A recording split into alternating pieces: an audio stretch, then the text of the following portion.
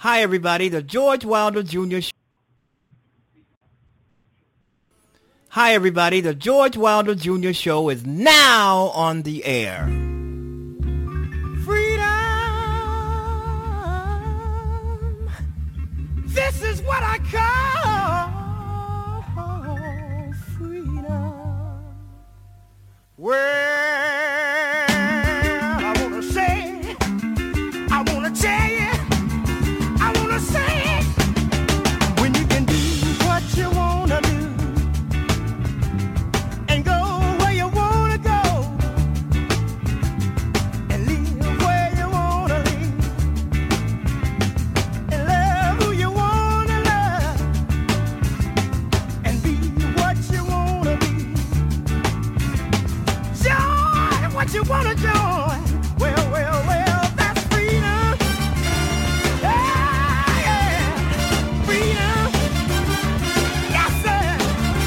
When you can learn what you want to learn and read what you want to read and write what you want to write.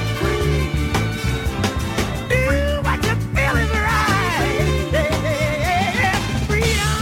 Freedom. Ah, yeah. Freedom. Freedom. Freedom. Ah, yeah. Freedom. Oh, that's freedom. Freedom. Freedom. Freedom. Freedom. Freedom. Freedom. Oh, yeah. Free. Free. Free. Free. Free. Free. Free. Free. Free. Free. Free. Free. When you can eat what you wanna eat and sleep where you wanna sleep and say what you wanna say and let the children play while they wanna play and work when you wanna work, flirt when you wanna flirt. Oh, that's freedom. Freedom. Freedom. Freedom. Freedom. Freedom. Freedom. When you wanna laugh and cry when you wanna cry. Free. And don't have to feel ashamed. Free. Sing the song you wanna sing. Free. When you can buy what you wanna buy. Free. With no one to ask you why. Dress the way you wanna dress. Free. Just because you feel a space. Free. Walk the way you wanna walk. Free. Talk the way you wanna talk. Free. Shout the way you wanna shout. Free. No one to put you out. Free. Ah, that's freedom. Freedom. Freedom. Freedom. Ah, yeah. Freedom. That's freedom. Freedom. Freedom. Freedom. Freedom. Freedom. Freedom. Ah, freedom. Freedom. Freedom. This is Chicago's finest internet radio show, making a world a better place, one show at a time. The George Wilder Jr. Show is now on the air. Take it away, Dad. All right, welcome to the George Wilder Jr. Show on Blog Talk Radio, everybody. Glad you're here. Did you witness that beautiful, that wonderful solar eclipse? I know you did because I saw you out there staring up, looking up. Staring up, looking up, what's the difference? It was a beautiful sight, folks. Me and my family, we were out there, and we saw it, and, you know, everybody in the neighborhood was in the area. Seemed like they were looking up. You know, everybody's looking up. But before that, it was funny because, you know, the sky going dark or almost black, especially in the city of Chicago, the first thing you think of is thunderstorms, you know. But that wasn't happening. It was an eclipse. Man, this was powerful. This was wonderful. This was great. And a lot of people, I mean, people really did People really did enjoy it. It was emotional, and I just hope everybody who had a chance to see this and experience this once in a lifetime phenomena, that you totally, totally enjoyed it. I mean, it was the kids were out there; they were out of school. The teachers were, out there supervising the kids on wearing their glasses before looking up. It was just phenomenal. I mean, it's something the whole world is talking about, and I know that. And it was just super, super duper beautiful and wonderful. And I'm hearing that the next solar eclipse will be in 7 years, 2027. That's what I'm hearing. I'm also hearing another number, 38 years. So we'll just have to wait and see which one of these pan out. I'm pretty sure there's going to be some more people predicting when the next one's going to be. So we'll just have to wait. But the first one I heard was 7 years, 2024. So we'll just have to see what happens. But anyway, it was beautiful. This one here on August 21st, Monday, August 21st, 2017, it was phenomenal. And my son got his glasses. I had my glasses, and we were out here with the rest of the crowd. Friends, family. We were out here. It was just phenomenal, and it was beautiful. And I have something to say about Donald Trump, and that's not the speech tonight. Donald Trump looked up at the solar eclipse without glasses. This is true, folks. I'm looking at it on Huffington Post. Donald Trump did look up, but there's also a video out there showing Donald Trump with glasses on looking up with his wife. But before he didn't have on any glasses, and he looked up. There's a great big old photograph showing him looking up without his glasses on. His eyes are squinting. Now, how crazy is that? With all the people around him in the White House and everybody schooling him on this, he goes out on the balcony, I believe of the White House, and looks up. His wife is looking straight ahead. She's wearing dark glasses. I don't know if they're the glasses for viewing the solar eclipse or not, but she was looking straight ahead. Donald Trump was looking all the way up. The sun was shining in his face. Wow. This guy doesn't. This guy is the president of the United States. The president is supposed to be someone you look up to. But this guy, you cannot look up to this guy. I mean, he looked up. I'm not joshing you. I'm not lying. And there are so many people out there are saying nothing anymore surprises them about Donald Trump. But this was just phenomenal. Don't lie. You looked up at the eclipse just like Donald Trump did. Okay, I'll buy that. Some other people probably looked up at the eclipse just like Donald Trump did. But Donald Trump is the president of the United States. If anybody's supposed to know, Donald Trump is supposed to know not to look up at the eclipse without glasses on. Yeah, there were people out there looking up at the eclipse without glasses. I mean, nothing's ever going to be perfect. Nothing's going to go 100% the way it's supposed to go. People are going to do things that they're not supposed to do that could, render their health, their eyesight. But to see Donald Trump do it, it's just so funny. It's just totally, totally funny to see. All right, proof that what about stupid as Donald Trump does is. I mean, this is just crazy. But don't you guys understand that he is special? The laws that I'm reading comments here, folks, from people who also saw Donald Trump look up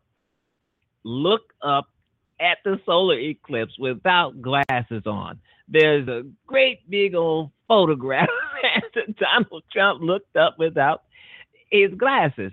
This is just phenomenal. Donald Trump,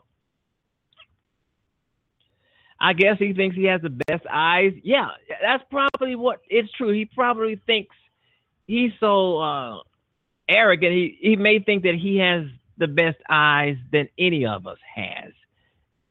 He might be just that arrogant, and I'm thinking that he is. My eyes are fine. They're not going to do anything to my eyes. He's probably saying, boy, but he looked straight up at the goddamn eclipse. And his wife was smart enough, or his daughter, whoever was standing next to him. They were looking straight ahead, as I had said before. But Donald Trump, I mean, this guy is a mess. Speaking of Donald Trump, he's giving a speech tonight on Afghanistan.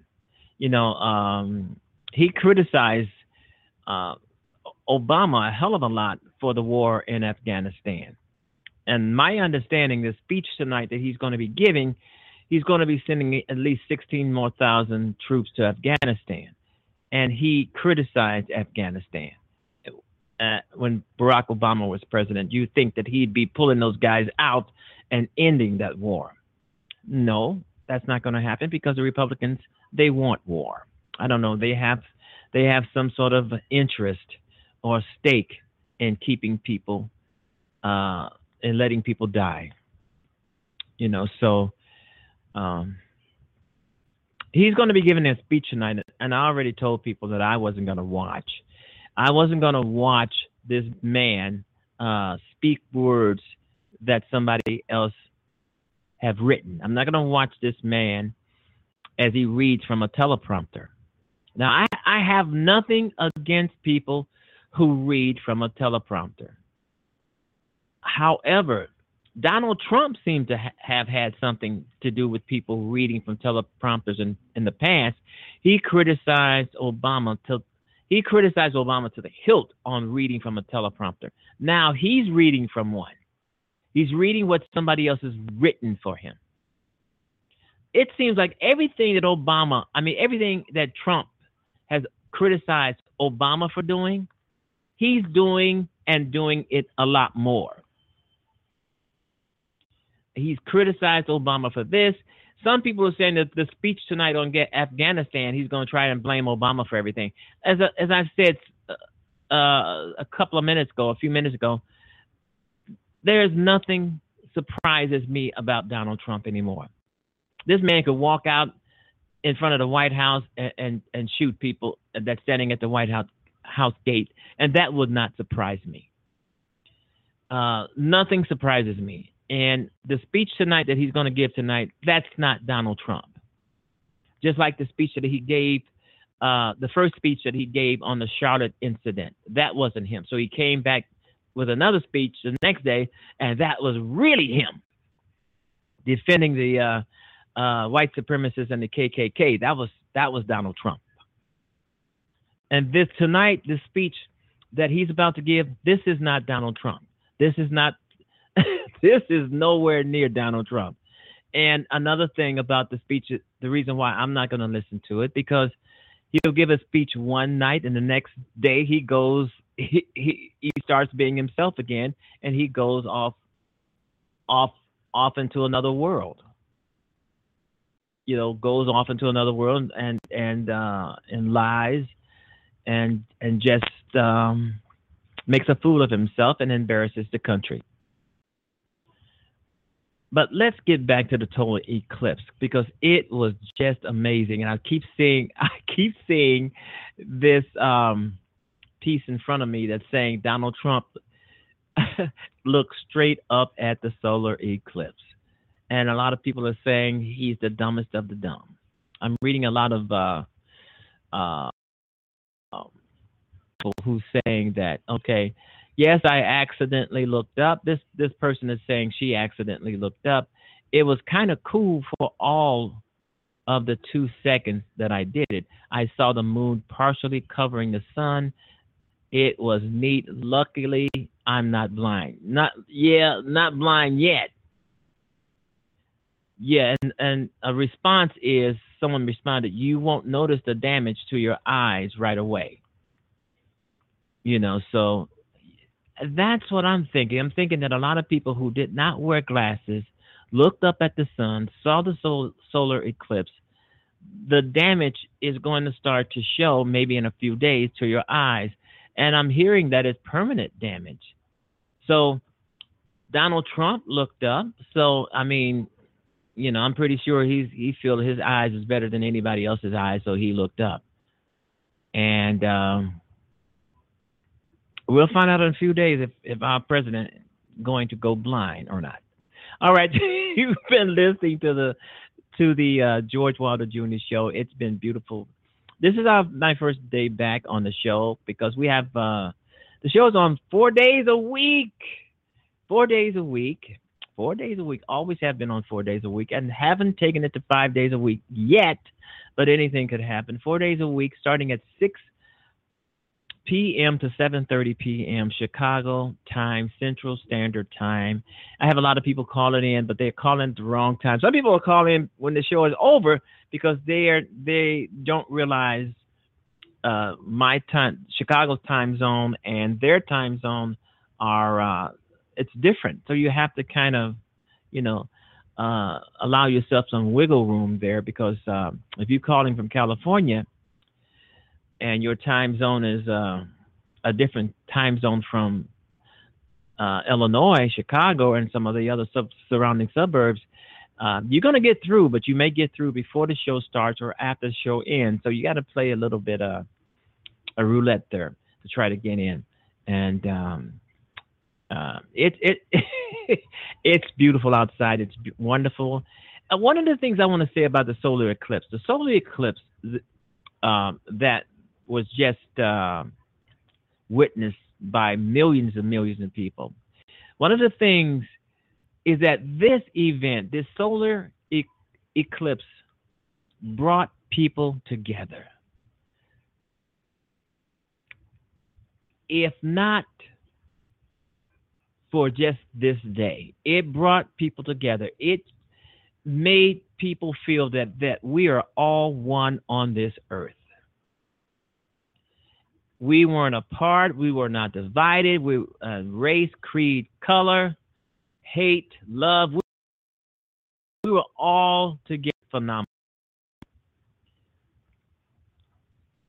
We were one, and that's the way it should be. Not divided. I mean, I think Donald Trump and his administration has this country so divided in four pieces, in four slices.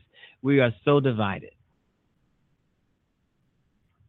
But during this solar eclipse, we were one. Everybody was just looking up. We were looking up, and our president was looking up without glasses.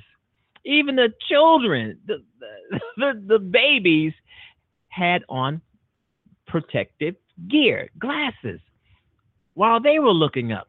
But not our, but not our president. He looked up without glasses. As I've said before, there is pictures and videos out there where he is wearing glasses, but only after he probably was told to put them on. Oh man, this is crazy. But it's been a great day, folks. It really has. I'm pretty sure a lot of people on Facebook, a lot of people on Twitter, and some other social networking websites are going to have a field day with Trump not wearing glasses.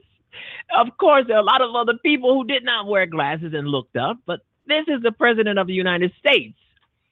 We are under him. He's supposed to be a role model. Trump is nowhere near anybody's role model, and I don't think he'd give a damn about being a role model. Wow. How many times you've told your kids, have you heard someone tell their children that they can grow up to be anything that they wanted to be? Even President of the United States. You may not want to tell them that anymore. Maybe once Trump leaves office, probably. But this guy is just outrageous. And I'm not going to listen to his speech tonight. That doesn't mean that you should not listen, okay? That's up to you. If you want to listen, you listen. But, it's my preference. It's my personal business if I want to listen to him or not. And I don't. I just don't. Trump has a long way to go with me. He really has a long way to go with me. And all right. Anyway, let's get back to something positive. All right. My doctor told me, George, you got to stay positive. You have to stay positive. And I'm going to say that to a lot of people out there too. Stay positive. You always have to stay positive, especially if you are if you have diabetes, if you have cancer, if you have some sort of sickness or diseases, because emotion, a lot of emotion can make some of those symptoms worse. So what you want to do, you want to exercise, you want to keep your mind clear, you want to keep from being so stressed because stress can kill you. And so same for me too. I mean, I'm not telling you nothing. I'm not I wouldn't do myself, I wouldn't do that. And thanks for listening to the George Wilder Jr. Show. Thanks for tuning in.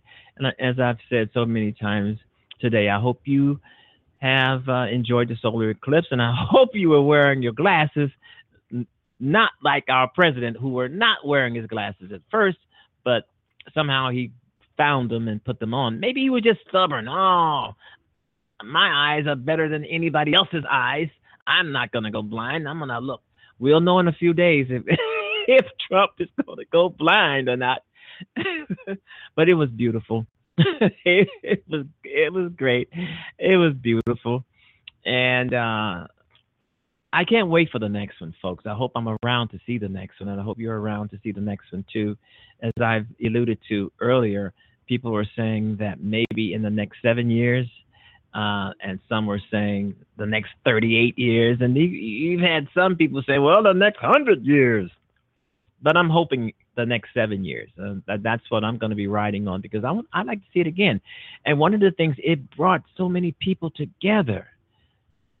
And some people saying watching the solar eclipse was actually spiritual. I guess this brought a lot of people to God. They saying it was spiritual.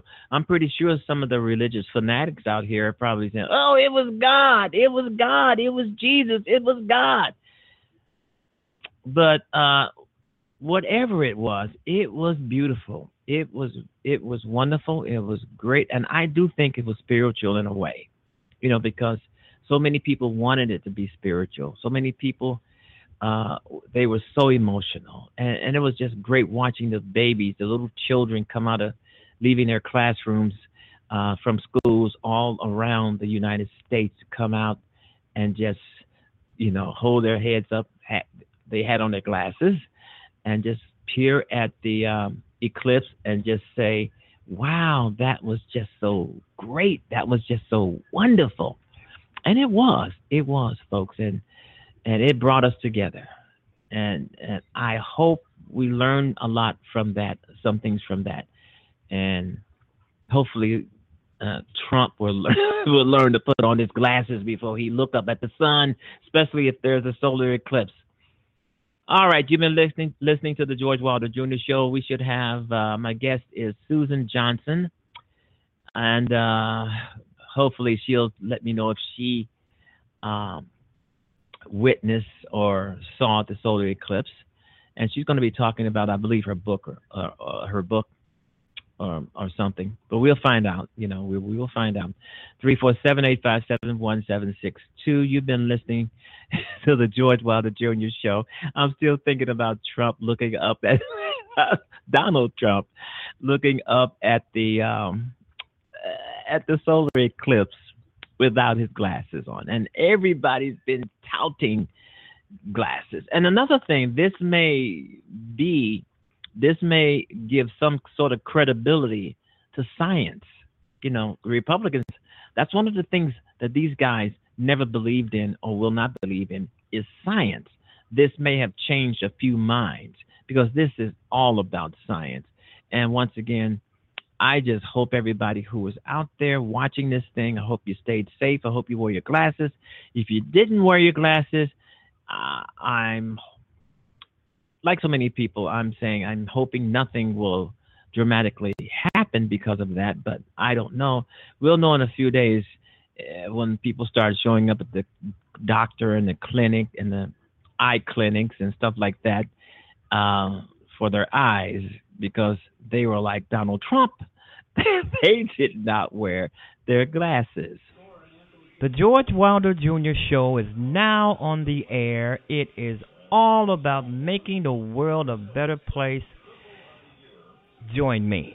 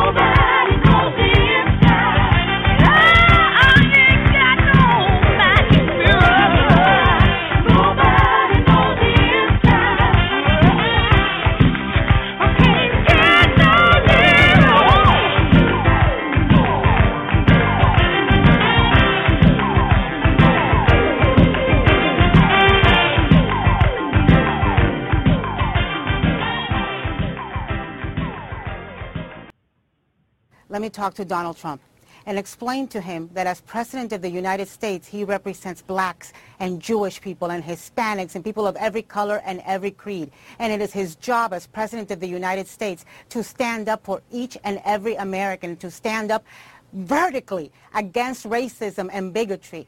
Peddling to racism is just as bad as being a racist. So Donald Trump is either a racist or he's peddling to it, and both are frankly unacceptable and make him unfit to be President of the United States. If you can't be President, if you cannot stand up and represent Americans, you should not be President. And to my party, to the Republicans who are speaking out today, my question is, what the hell took you so long?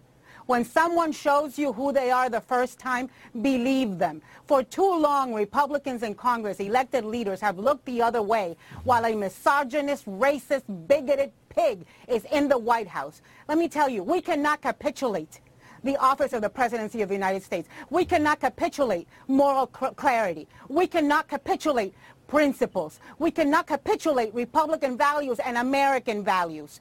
No piece of legislation, no bone that he may throw on policy, no regulation is worth cheapening the office of the United States this way. It is breaking us apart. It is not news that's breaking us apart. It is the President of the United States who is causing this news. So Republicans need to stand up, need to grow a spine, and need to reject him.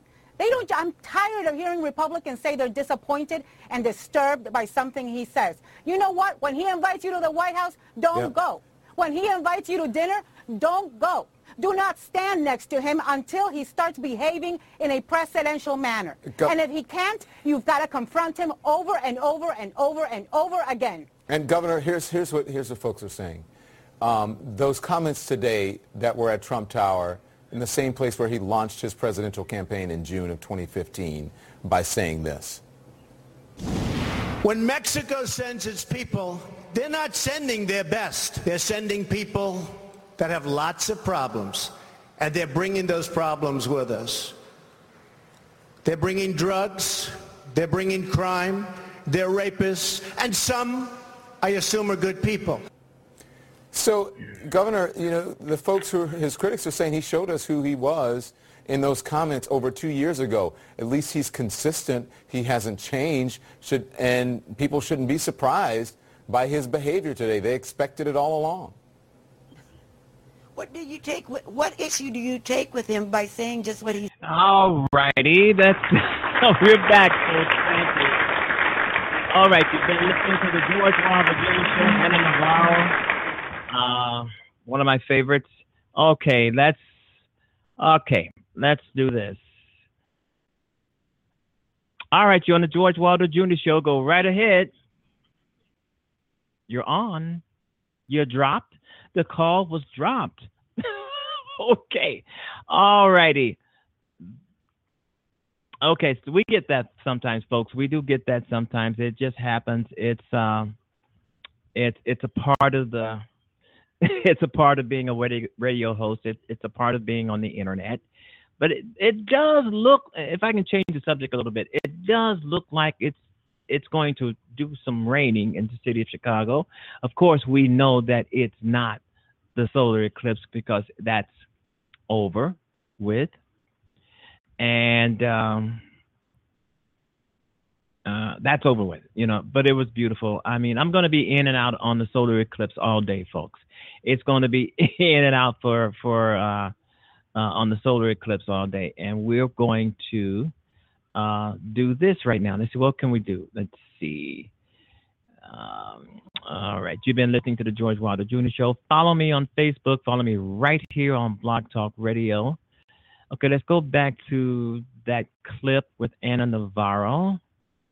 One of my favorite people. I mean, she just rips right into Donald Trump. This guy cannot move without, and she's a Republican, and she's a Republican strategist, and she rips right into Donald Trump.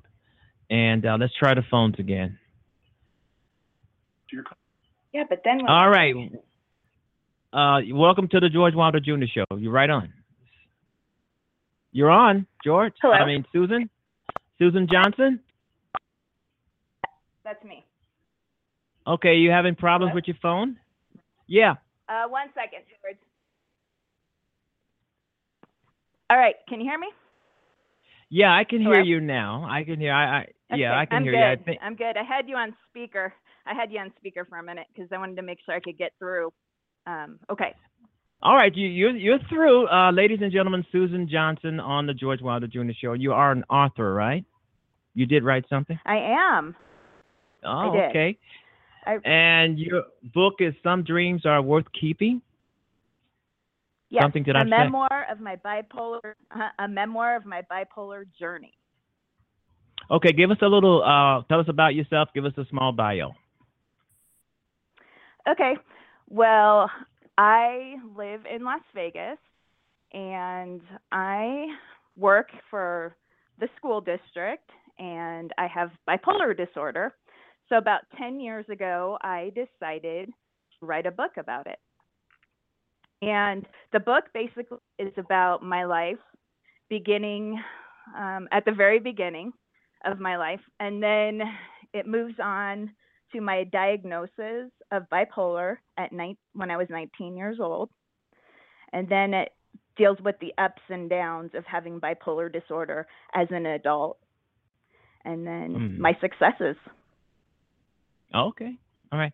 So for the benefit of the audience, some people may not know, but what is bipolar? When someone says they are bipolar, what exactly are they talking about? Okay, bipolar disorder is a chemical imbalance of the brain, which causes high highs and low lows. And it's not just having a good day or a bad day or being a little moody. This is the point where you cannot function without medicine on a day-to-day basis. Okay. So it kinds of disrupt normal, just going a normal day for you. It might be a disruption for you just by going, just doing something that's normal. Exactly. And 1 out of 5 Americans are dealing with some type of mental illness, whether it's bipolar disorder, schizophrenia, postpartum depression, and depression. So this is very, very common in the United States and around the world. And so you've written a book because you want people to know that they can probably live a great life even with this disease. Exactly. And I did it to break stigma that I feel like I live with. You hear about crazy things on the news. You hear about all this negativity, people going, people in prisons living with mental illness, but you don't hear the success stories. So I wanted to share my success story of hope. And, there's hope and there's help if you're dealing with that. Yeah, exactly. And I think you're on the right track with this because a lot of people are. This is a disease that can kill you if you don't get it in check. And by you showing, writing about it in a positive way, giving them some hope, that's a good sign. Because you're writing about your experiences with this disease to try to uplift other people who have this disease also, and that's great. Yes, 90% of people living with this attempt suicide in one way or another. So that is a big, big problem. I'm very blessed I don't fall into that statistic. So that's a big blessing. Yeah. But I know a lot of people that have, or just like my uncle has it. This is a genetic illness. Since my uncle has it, we've watched him in and out of the hospital attempt suicide on many occasions. And it's Susan terrifying Johnson? And it's sad. Susan, is there a cure for this, or is there a cure for it? Well, there is medicine, but I will have to take my medicine till the day I die, and but I'll always have it. It's a gene. So there's no cure. You'll just be always going to the doctor, getting checked out, and getting a prescription, and all that kind of thing. Right. That's right. That's right. Now the problem runs where people will go off their medicine. You're like, I don't need the medicine. I feel great. And then you're going off and on, and they're not able to have successful marriages. They're not able to work. They're not able to have friends, hobbies. And it's very important to stay medicated. You're probably going to disagree with me on this, and you have the right to disagree with me. But I think there's a cure out there. I think there's a cure for anyone with bipolar. I think some of the doctors don't want you to know that. I think some of the medical industry don't want you to know that because the medical industry is a profitable industry. They want to keep making money. Agreed. Agreed. They want to make money. And it's all about making money. It's all about keeping you on meds so they can, put the money in their pockets and go straight to the bank with it. I'm not. Well, I'm not. Look, hold it. Listen, I'm not putting down the medicine. If you have to have medicine, take it. But medicine only treats the symptoms. You will still have this. I do think that there's a cure for it. I think that in order to find a cure for it, I think you're going to have to try and do that yourself. Try to find a cure, and because I think a lot of people. I don't know much about it. Like I said, you may disagree with me, but I think a lot of people who think they have bipolar this bipolar disease, who think they're bipolar, they probably will start acting like someone with bipolar, and they don't really have it. I'm not speaking about you or anything. But I'm just saying, basically what I'm saying, I do think there's a cure I agree. for it. I think there's overgeneralization. You know, I talk about it Yeah. a lot. I'm an inspirational speaker. I talk about it, and then you'll meet people. I do a lot of book signings locally at coffee shops, and people will be like, "Oh, I have bipolar," or "So and so has bipolar," and it's like, no, it's it's a loosely used term in a lot of ways. I feel. People just use it, and go ahead. Yeah, but then there's actually having the diagnosis. Yeah, There's a difference there. Yeah, but I do believe being treated for. I mean, you sound like a young person. Being treated for the rest of your life for something that's curable is just something I think the medical industry is just putting on you. I'm not diminishing the disease. I'm not saying that you don't have it. Let me know when you, George. Let me know when you find the cure. Just let. No, I actually think that they know the cure. I think these guys know the cure. Yes, I understand what you're saying, because you hear that about cancer and different things. Yeah, I think, but cancer is a little different, because if you don't spot it quickly, it grows, but it can be cured before. So, but anyway, let's talk about your book. So, what's in your book? Okay. So my book, I had a calling from God to write the book, and yes, I took my medicine when I had the calling, and it has a lot of my faith in it. And I share my story. At first, the book was written just for my eyes only, and then I started thinking that maybe this could help somebody. So I decided to get it published. And I was able to find a publisher. Oh, I'm sorry. Go ahead. No, I was going to say, go right ahead. And the publisher came about very, very quickly. He really liked.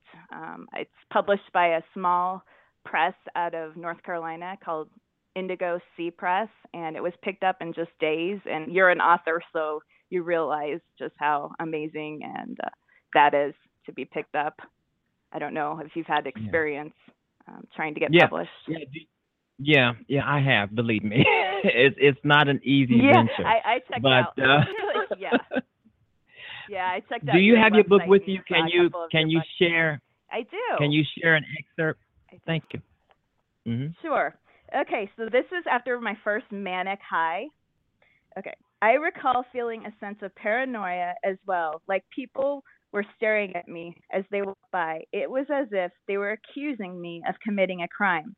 I was running on empty, but I could not sit down long enough to enjoy the buffet on the cruise. I had no appetite whatsoever. Food did not appeal in any way. I looked in the mirror at my bloodshot eyes and did not recognize J. Fox in the old movie. In the movie, Michael J. Fox turned into a werewolf at night. I felt panicked and paralyzed with fear. There was another major problem. Grace became my enemy. I hate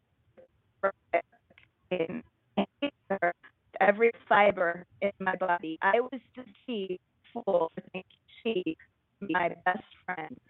Susan, I believe you're breaking up. She had turned on me, made me look like a fool in front of others. I was no fool. I became enraged straight down to my inner core.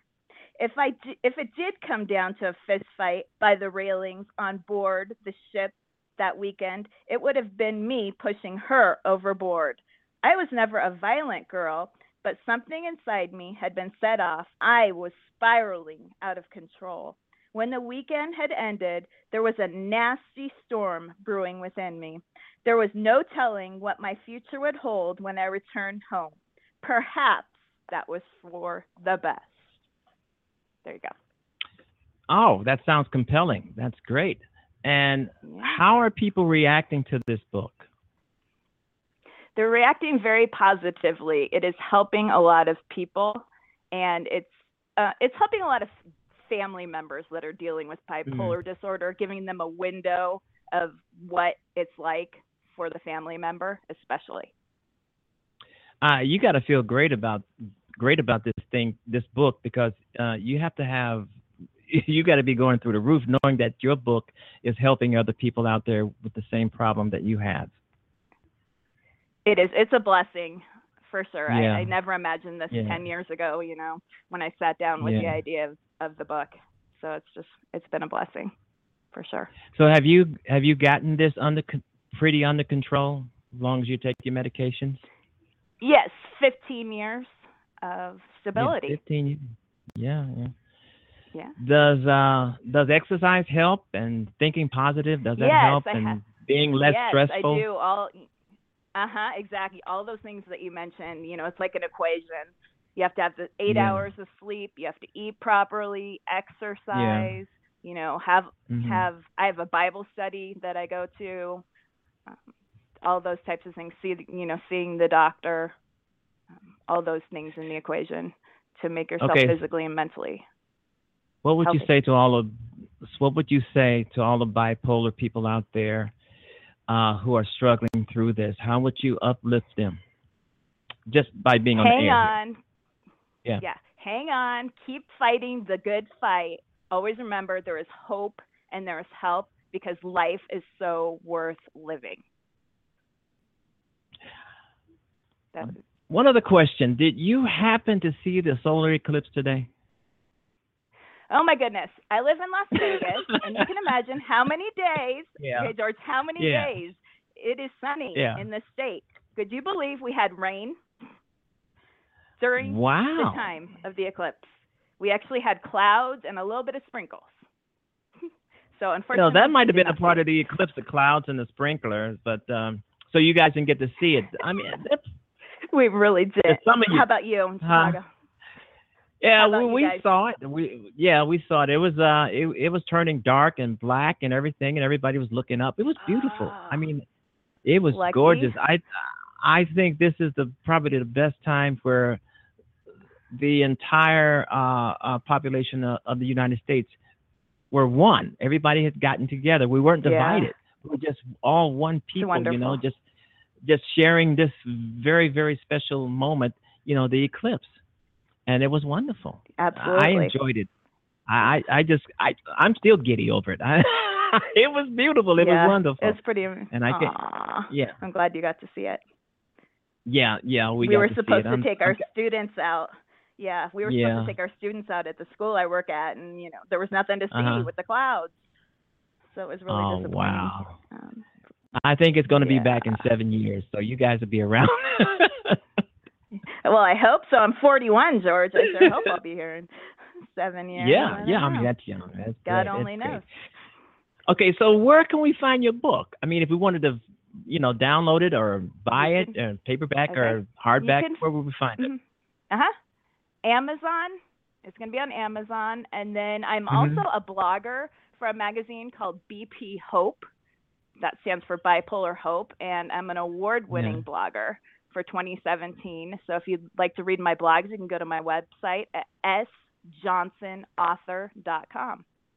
So Amazon is where you're going to find the book, and then my site. And I'm also an inspirational speaker. So if anybody's looking for a speaker, I enjoy doing You're for hire, right? Okay. Yeah, and you'll absolutely. Be speaking, you'll be speaking on bipolar. One more question. Mental illness. Sure. Okay. One other question. What is the percentage of the people in the United States that have bipolar disorder? Oh, that's a good question. I have to Google it, to be quite honest. I don't know it off the top of my head. But you think it's quite a... I can look it up and get back to you. Oh, yeah. Yeah, okay. Well, you think 1 it's quite in a few 5 people. are dealing with... Yeah, because 1 in 5 are dealing with some type of mental illness. So, that's up there. All right.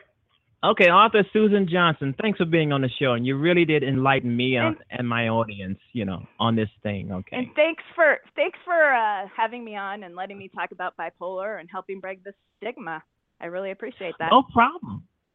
You can always come back and talk about it. You say you're gonna come back and talk about it, because I think it's one of those diseases that needs to be talked about, because a lot of people have it, and a lot of people don't know that they can actually live a perfect life by being bipolar. Yeah. Yeah. It's not easy, but it's definitely doable. All right, Susan, thanks for being on the show. All right. Okay, thank Bye-bye. you for having me, George. Bye. No problem. Bye-bye. All right, Susan Johnson on the George Wilder Jr. Show, talking bipolar.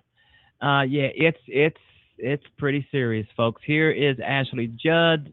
Pardon the bad words, but here she is.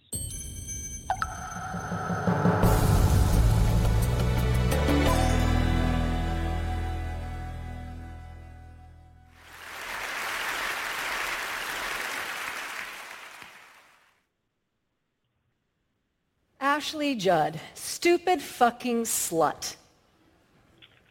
You can't sue someone for calling them a cunt. If you can't handle the internet, fuck off, whore. I wish Ashley Judd would die a horrible death. She is the absolute worst. Ashley Judd, you're the reason women shouldn't vote. Twisted is such a bad movie, I don't even want to rape it. Whatever you do, don't tell Ashley Judd she'll die alone with a dried out vagina. If I had to fuck an older woman, oh my God, I would fuck the shit out of Ashley Judd. That bitch is hot AF. The unforgivable shit I would do to her. Online misogyny is a global gender rights tragedy, and it is imperative that it ends.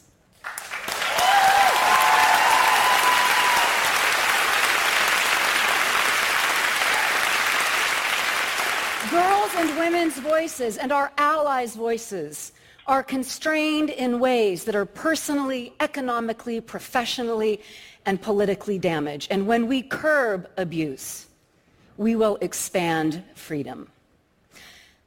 I am a Kentucky basketball fan, so on a fine March day last year, I was doing one of the things I do best. I was cheering for my Wildcats. The daffodils were blooming, but the referees were not blowing the whistle when I was telling them to. Funny, they're very friendly to me before the opening tip, but they really ignore me during the game. 3 of my players were bleeding, so I did the next best thing. I tweeted.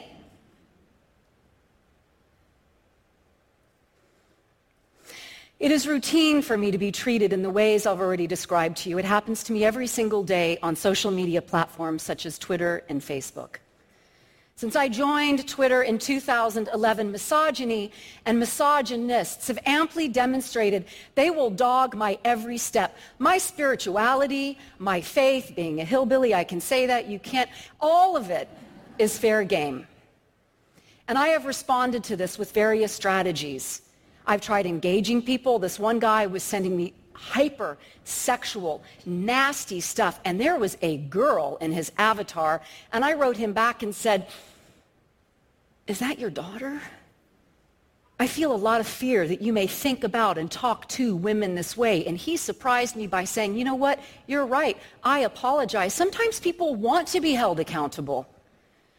This one guy was musing to I don't know who, that maybe I was the definition of a cunt. I was married to a Scot for 14 years, so I said, cunt means many different things in different countries. But I'm pretty sure you epitomize the global standard of a dick.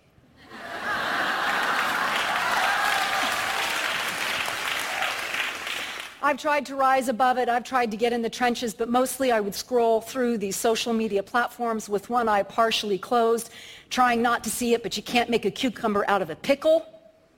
What is seen goes in. It's traumatic. And I was always secretly hoping in some part of me that what was being said to me and about me wasn't true. Because even I, an avowed, self-declared feminist who worships at the altar of Gloria, internalized the patriarchy.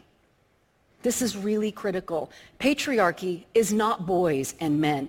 It is a system in which we all participate, including me. On that particular day, for some reason, that particular tweet after the basketball game triggered something called a cyber mob, this vitriolic, global outpouring of the most heinous hate speech, death threats, rape threats. And don't you know, when I was sitting at home alone in my nightgown, I got a phone call, and it was my beloved former husband, and he said on a voicemail, "Loved one, what is happening to you is not okay." And there was something about him taking a stand for me that night that allowed me to take a stand for myself, and I started to write. I started to write about sharing the fact that I'm a survivor of all forms of sexual abuse, including 3 rapes, and the hate speech I get in response to that. These are just some of the comments posted to news outlets. Being told I'm a snitch is really fun. Thank you, Jesus. May your grace and mercy shine. So I wrote this feminist op-ed. It is entitled, "Forget Your Team. It is your online gender violence toward girls and women that can kiss my righteous ass."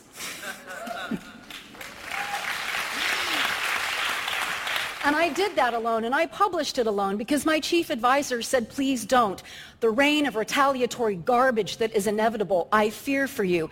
But I trust girls, and I trust women, and I trust our allies. It was published. It went viral. It proves that every single day, online misogyny is a phenomenon endured by us all over the world, and when it is intersectional, it is worse. Sexual orientation, gender identity, race, ethnicity, religion, you name it, it amplifies the violence endured by girls and women, and for our younger girls, it is worse. It's clearly traumatizing. Our mental health, our emotional well-being are so gravely affected because the threat of violence is experienced neurobiologically as violence. The cortisol shoots up, the limbic system gets fired, we lose productivity at work. And let's talk about work. Our ability to work is constrained. Online searches of women applying for jobs reveal nude pictures of them, false allegations they have STDs, their addresses indicating that they are available for sex, with real examples of people showing up at this house for said sex. Our ability to go to school is impaired.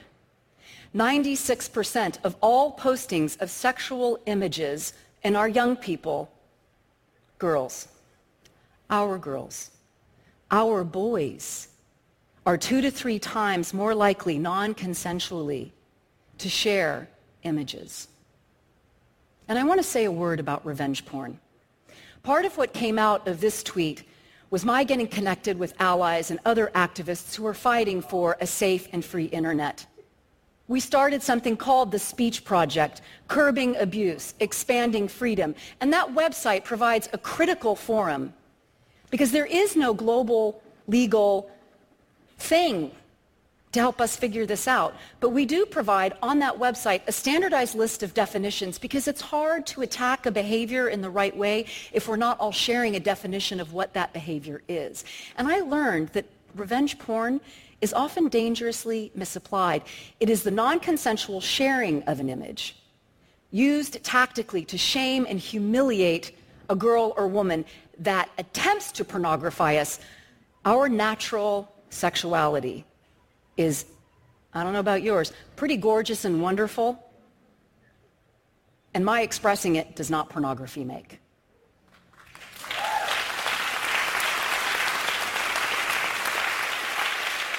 So I have all these resources that I'm keenly aware so many people in the world do not.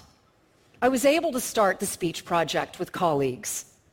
I can often get a social media company's attention. I have a wonderful visit to Facebook HQ coming up. Hasn't helped the idiotic reporting standards yet. I actually pay someone to scrub my social media feeds, attempting to spare my brain the daily iterations of the trauma of hate speech. And guess what? I get hate speech for that. Oh, you live in an echo chamber. Well, guess what? Having someone post a photograph of me with my mouth open saying they can't wait to come on my face, I have a right to set that boundary.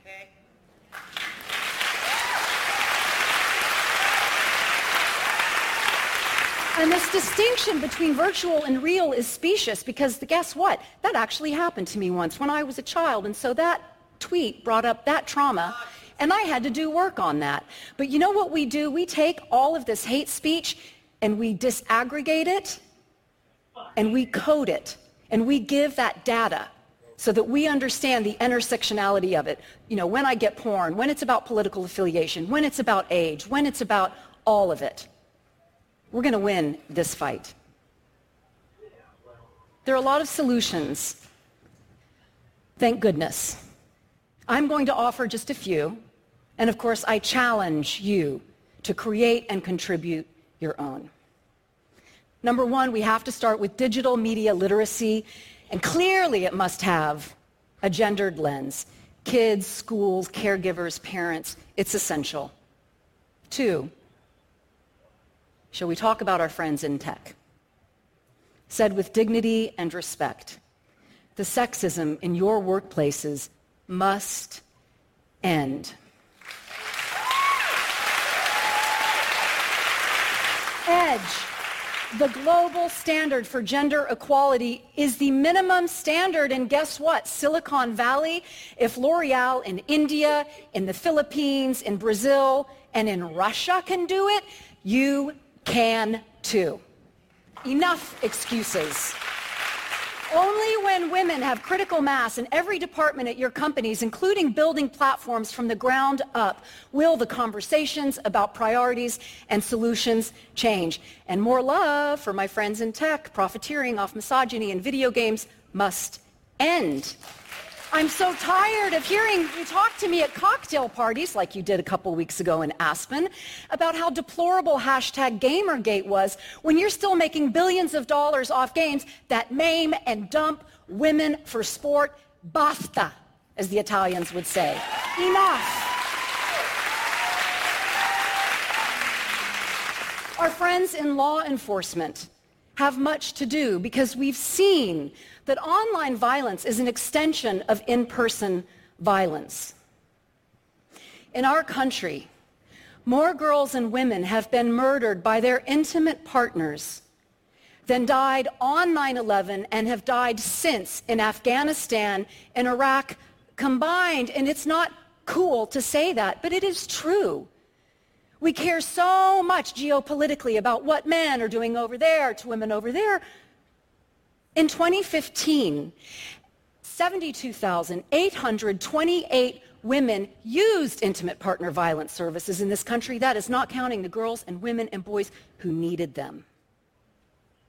Law enforcement must be empowered with up-to-date internet technology, the devices, and an understanding of these platforms, how they work. The police wanted to be helpful when Amanda Hess called about the death threat she was getting on Twitter, but they couldn't really when they said, "What's Twitter?" Our legislators must write and pass astute legislation that reflects today's technology and our notions of free and hate speech. In New York recently, the law could not be applied to a perpetrator because the crimes must have been committed, even if it was anonymous. They must have been committed by telephone, in mail, by telegraph. The language must be technologically neutral. So apparently, I've got a pretty bold voice. So let's talk about our friends, white men. You have a role to play and a choice to make. You can do something, or you can do nothing. We're cool in this room, but when this goes out, everyone will say, "Oh my God, she's a reverse racist." That quote was said by a white man, Robert Morris, chairperson, Price Waterhouse Cooper. He asked me to include it in my talk. We need to grow support lines and help groups so victims can help each other when their lives and finances have been derailed. We must, as individuals, disrupt gender violence as it is happening. 92% of young people 29 and under witness it. 72% of us have witnessed it. We must have the courage and urgency to practice stopping it as it is unfolding. And lastly, Believe her. Believe her.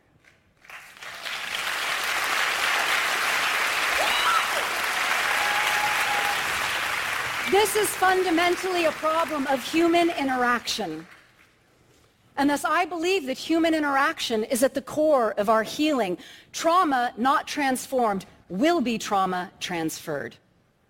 Edith Wharton said the end is latent in the beginning, so we are going to end this talk replacing hate speech with love speech. Because I get lonely in this, but I know that we are allies. I recently learned about how gratitude and affirmations offset negative interactions. It takes 5 of those to offset 1 negative interaction. And gratitude in particular, free, available globally, anytime, anywhere, to anyone in any dialect. It fires the pregenual anterior cingulate, a watershed part of the brain that floods it with great good stuff. So I'm going to say awesome stuff about myself. I would like for you to reflect it back to me. It might sound something like this. I am a powerful and strong woman, and you would say, yes, you are. Yes, you are. My mama loves me. Yes, she does. I did a great job with my talk. Yes, you did. I have a right to be here. Yes, you do. I'm really cute. God does good work. Yes, he does. And I love you. Thank you so much. Making the world a better place, one show at a time. The George Wilder Jr. Show is now, the George Wilder Jr. Show is now on the air. All right.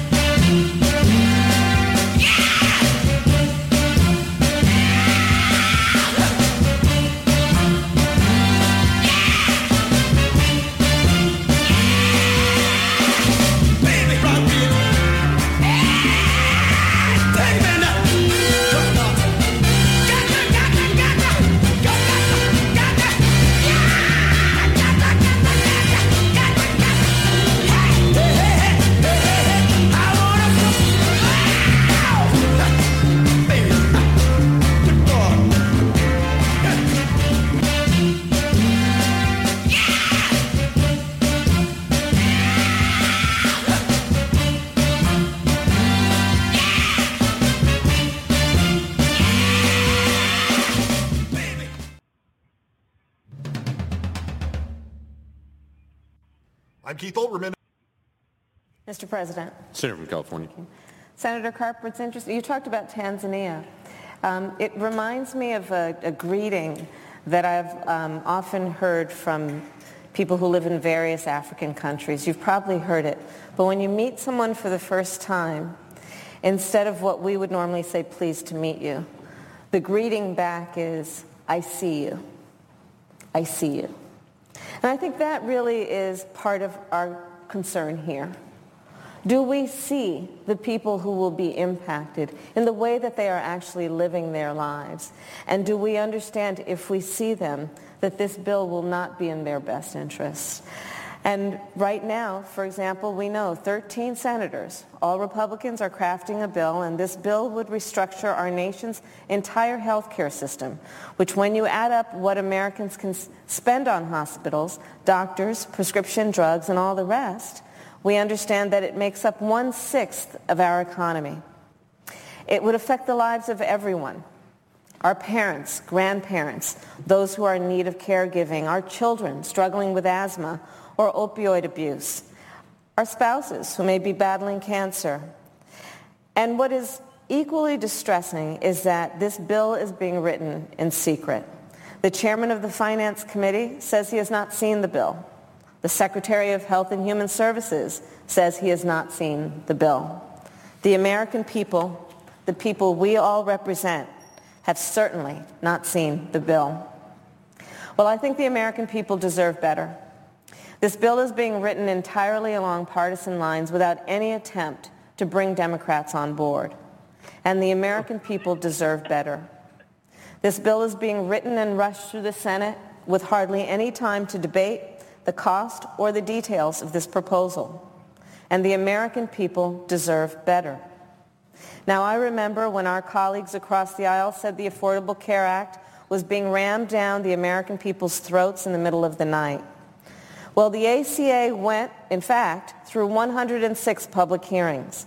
It incorporated more than 170 Republican amendments. The whole process took an entire year. But this health care plan involves no hearings, no bill text, and no transparency at all.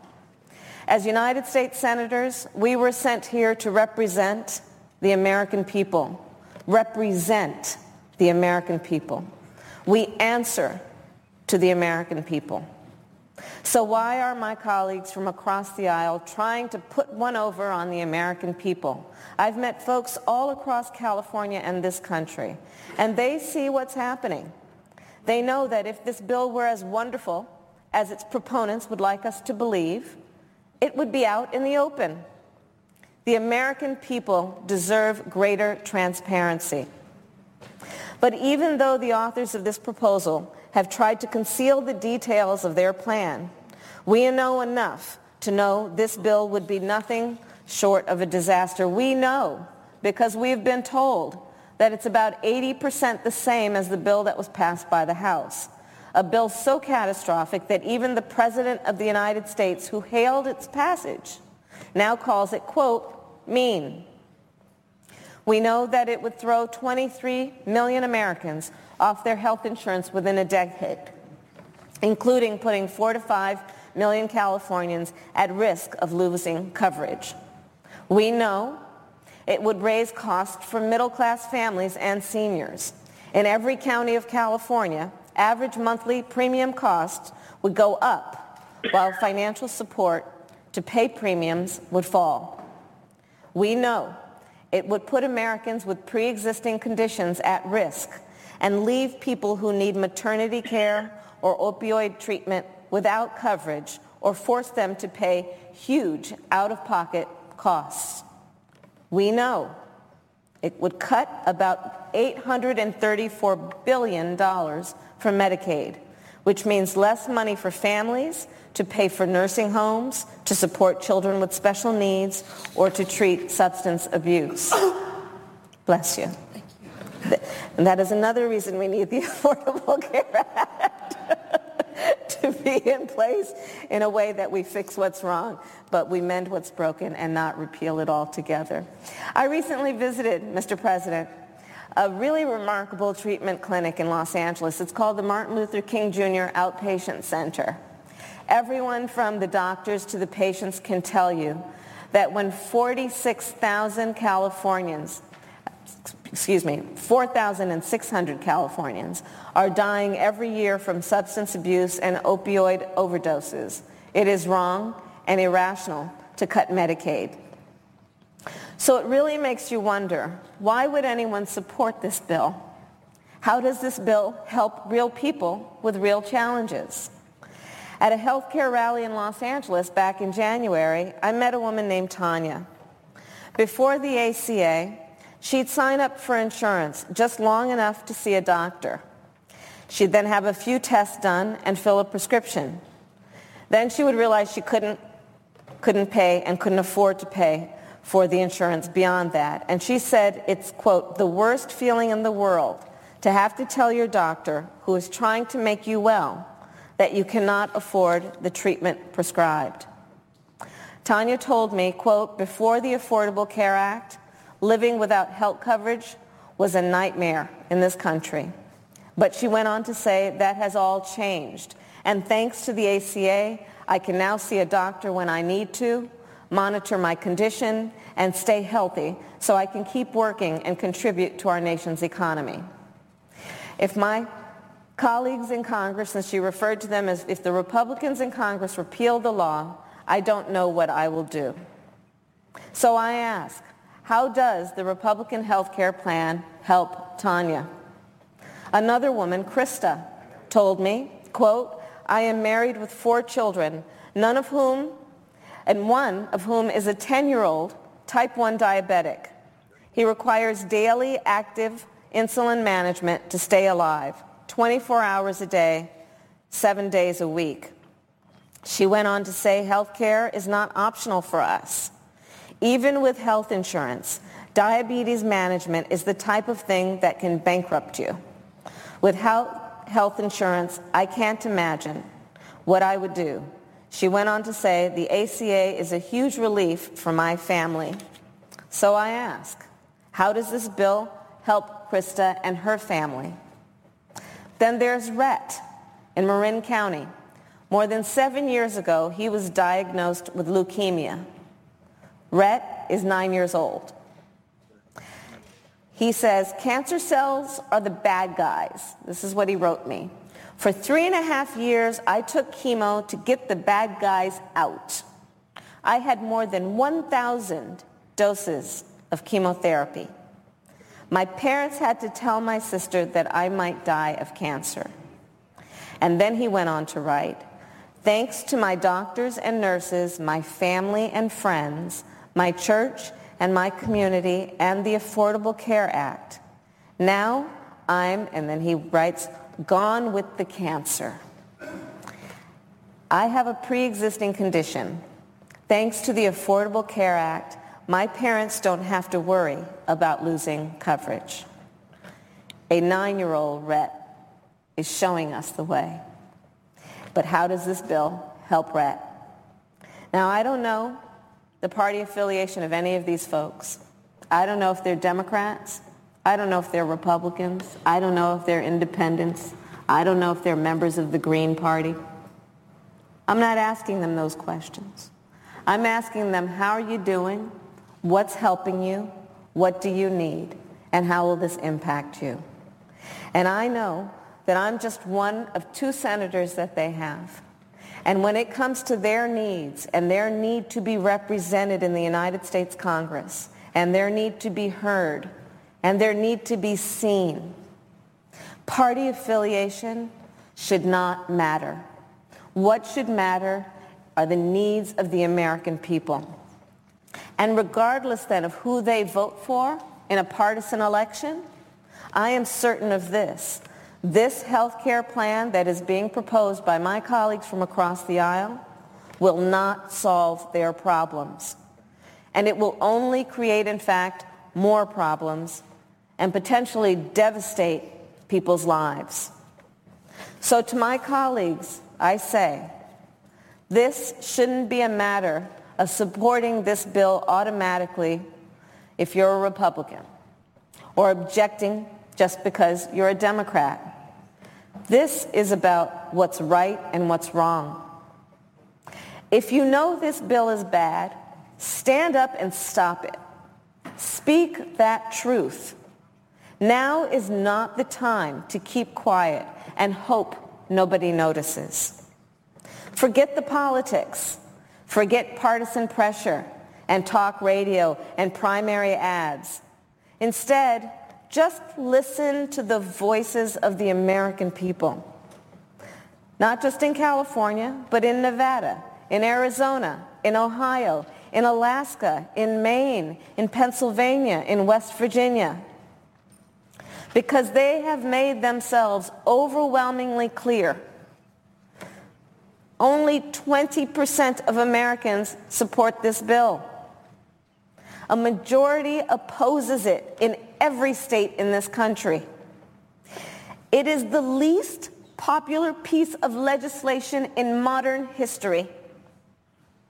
I'm asking you to think about the American people.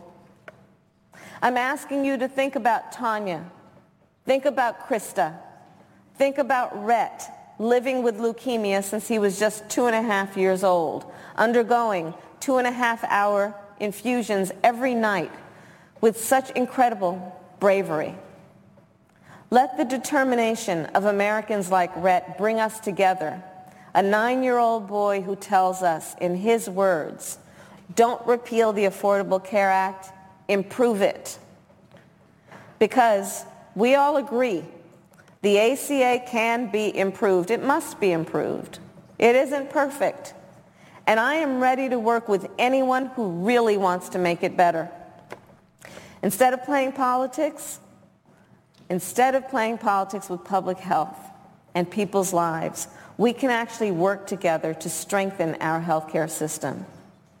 In fact, I'm proud to have recently co-sponsored a bill with Senator Dianne Feinstein and a number of my Democratic colleagues.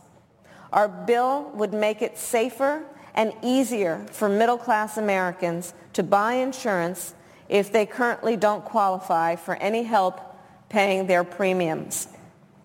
These are the kind of solutions Democrats can get behind.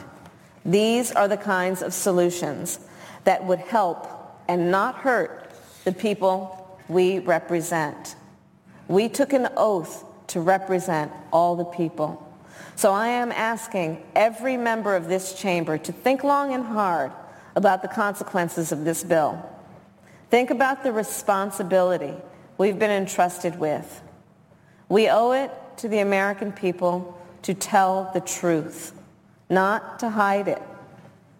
We owe it to the American people to solve real problems, not to manufacture new ones. We owe it to the American people to do the job we were sent here to do. I urge my colleagues, vote down this bill and stand up for the people we represent and serve. I totally agree. I totally agree. But the Republicans, that piece of tidbit is falling on deaf ears. Believe me, these people. We have we have President Donald Trump. I don't know whether to laugh at Trump or just take this real serious. Maybe a little bit of both, you know. Anyway, thanks for listening to the George Wilder Jr. Show. We got about 9 more minutes left into the show. And I want to say some more about the not bipolar, but the solar eclipse. If I can fix my mouth to say it, the solar eclipse. It was just one of those things, and it was a great thing. And once again, I hope everybody in the sound of my voice, whether you're listening live or you're going to listen later, I hope you had a great time viewing this. And all you kids out there, I know you had a great time. You were just grinning. I know it's a lot of people out there that didn't get to see it, even though they were looking up. They did not get to see anything.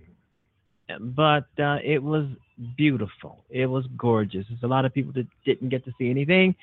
It's a hell of a lot of people that got to saw everything. And I'm getting mixed numbers here. I posted on Facebook that the next one would be in 7 years. That's because I heard it on the national news, and then I'm hearing in the next 38 years, and I'm hearing next year. I don't know when the next solar eclipse is going to be, because people are throwing numbers out there saying it's going to be 10 years from now, 7 years from now, 24 years from now, next year. You never know, you know. But whenever it comes, I hope I'll be around to try and really get a clear view of it. And there's a lot of people on Facebook saying that they know that Trump took off his glasses. I mean, it's a great big old photograph up there of him taking off his glasses and looking at the sun. And there are some people in there who hate Trump so much. They're saying that hopefully he'll go blind. I mean, I don't know if I want to go that far, but Trump is a despicable person. He is a racist. He is white supremacist, nationalist, KKK, Nazi sympathizer. He's all of that. So maybe he should go blind. All right, you've been listening to the George Wilder Jr. Show on Blog Talk Radio. It is beautiful in the city of Chicago. You know what? Right now, I'm sitting in my studio. I got this great big old window in front of me. I can see the avenue. I can see the skies. I can see nature. And it looks really bad. It looks like the solar eclipse is still over Chicago. But from my understanding, we're going to get some storms. It's going to rain pitifully. It's hot and humid out here, out in Chicago today, at least on the north side of the city is where I'm on. I want to say this too. I've had people, some people, when they want to be nasty, when people want to be nasty to me and to the show, you live in Chicago, all they do is kill each other. You know, when they want to be nasty and rude and obnoxious, they bring up the murders and the killings in Chicago, saying that we're killing each other. You know, just nasty people. But in some ways, they're right. You know, I mean, I can't deny the carnage and the crime in the city of Chicago that the police can't seem to get a handle on. All right, Harry Porter. Who's this guy? Someone just popped up on my Facebook page. Yeah, folks, I'm looking at my Facebook page while I'm on the radio, while I'm announcing, while I'm here, while I have my guest on. I don't usually do that. I don't usually look at Facebook or participate in book and radio. But there's someone telling me to watch their private video and don't show it to anyone else. Now, why would you want me to watch your private video and do not show it to anyone else? I don't watch private videos. I don't know what's in it. It was a while ago. Can you add me under add members as it still shows pending for me so I can request a second time? A second time for what? Okay, I'm reading something off of here. Somebody done, I don't know what the hell they want. Let's see. I usually just delete these people. What does he want? Hi, George. Please, will you do me a favor and accept my joining request to eBooks Mexico? Look, I don't know anything about that. Let me click off this. All right, you've been listening to the George Wilder Jr. Show. We're just running out of time, and I'm reading some posts that I probably should not be reading. And we are running out of time here quickly. Let's see. All right, thanks for listening, folks. I hope you had a great day today watching and experiencing this great moment and this togetherness during this solar eclipse moment. It was beautiful.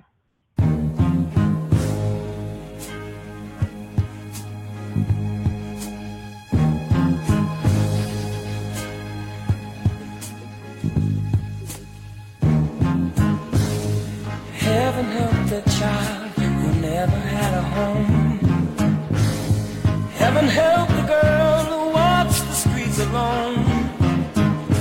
Heaven help the roses if the bombs begin to fall. Never saw.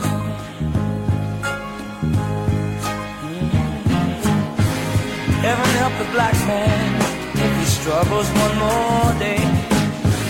Heaven help the white man if he turns back away. Heaven help the man who kicks the man who has to crawl. Heaven help us all. Heaven help us all. Heaven help us all. Help us all.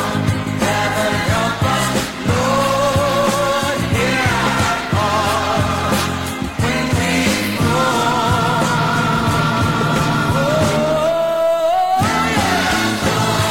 Heaven help the boy who won't reach 21. Heaven help the man who gave that boy a gun. Heaven help the people with their backs against the wall. Lord, heaven help us all. Heaven help us. Oh, yeah. Oh, All right, goodbye, folks. Have a great day.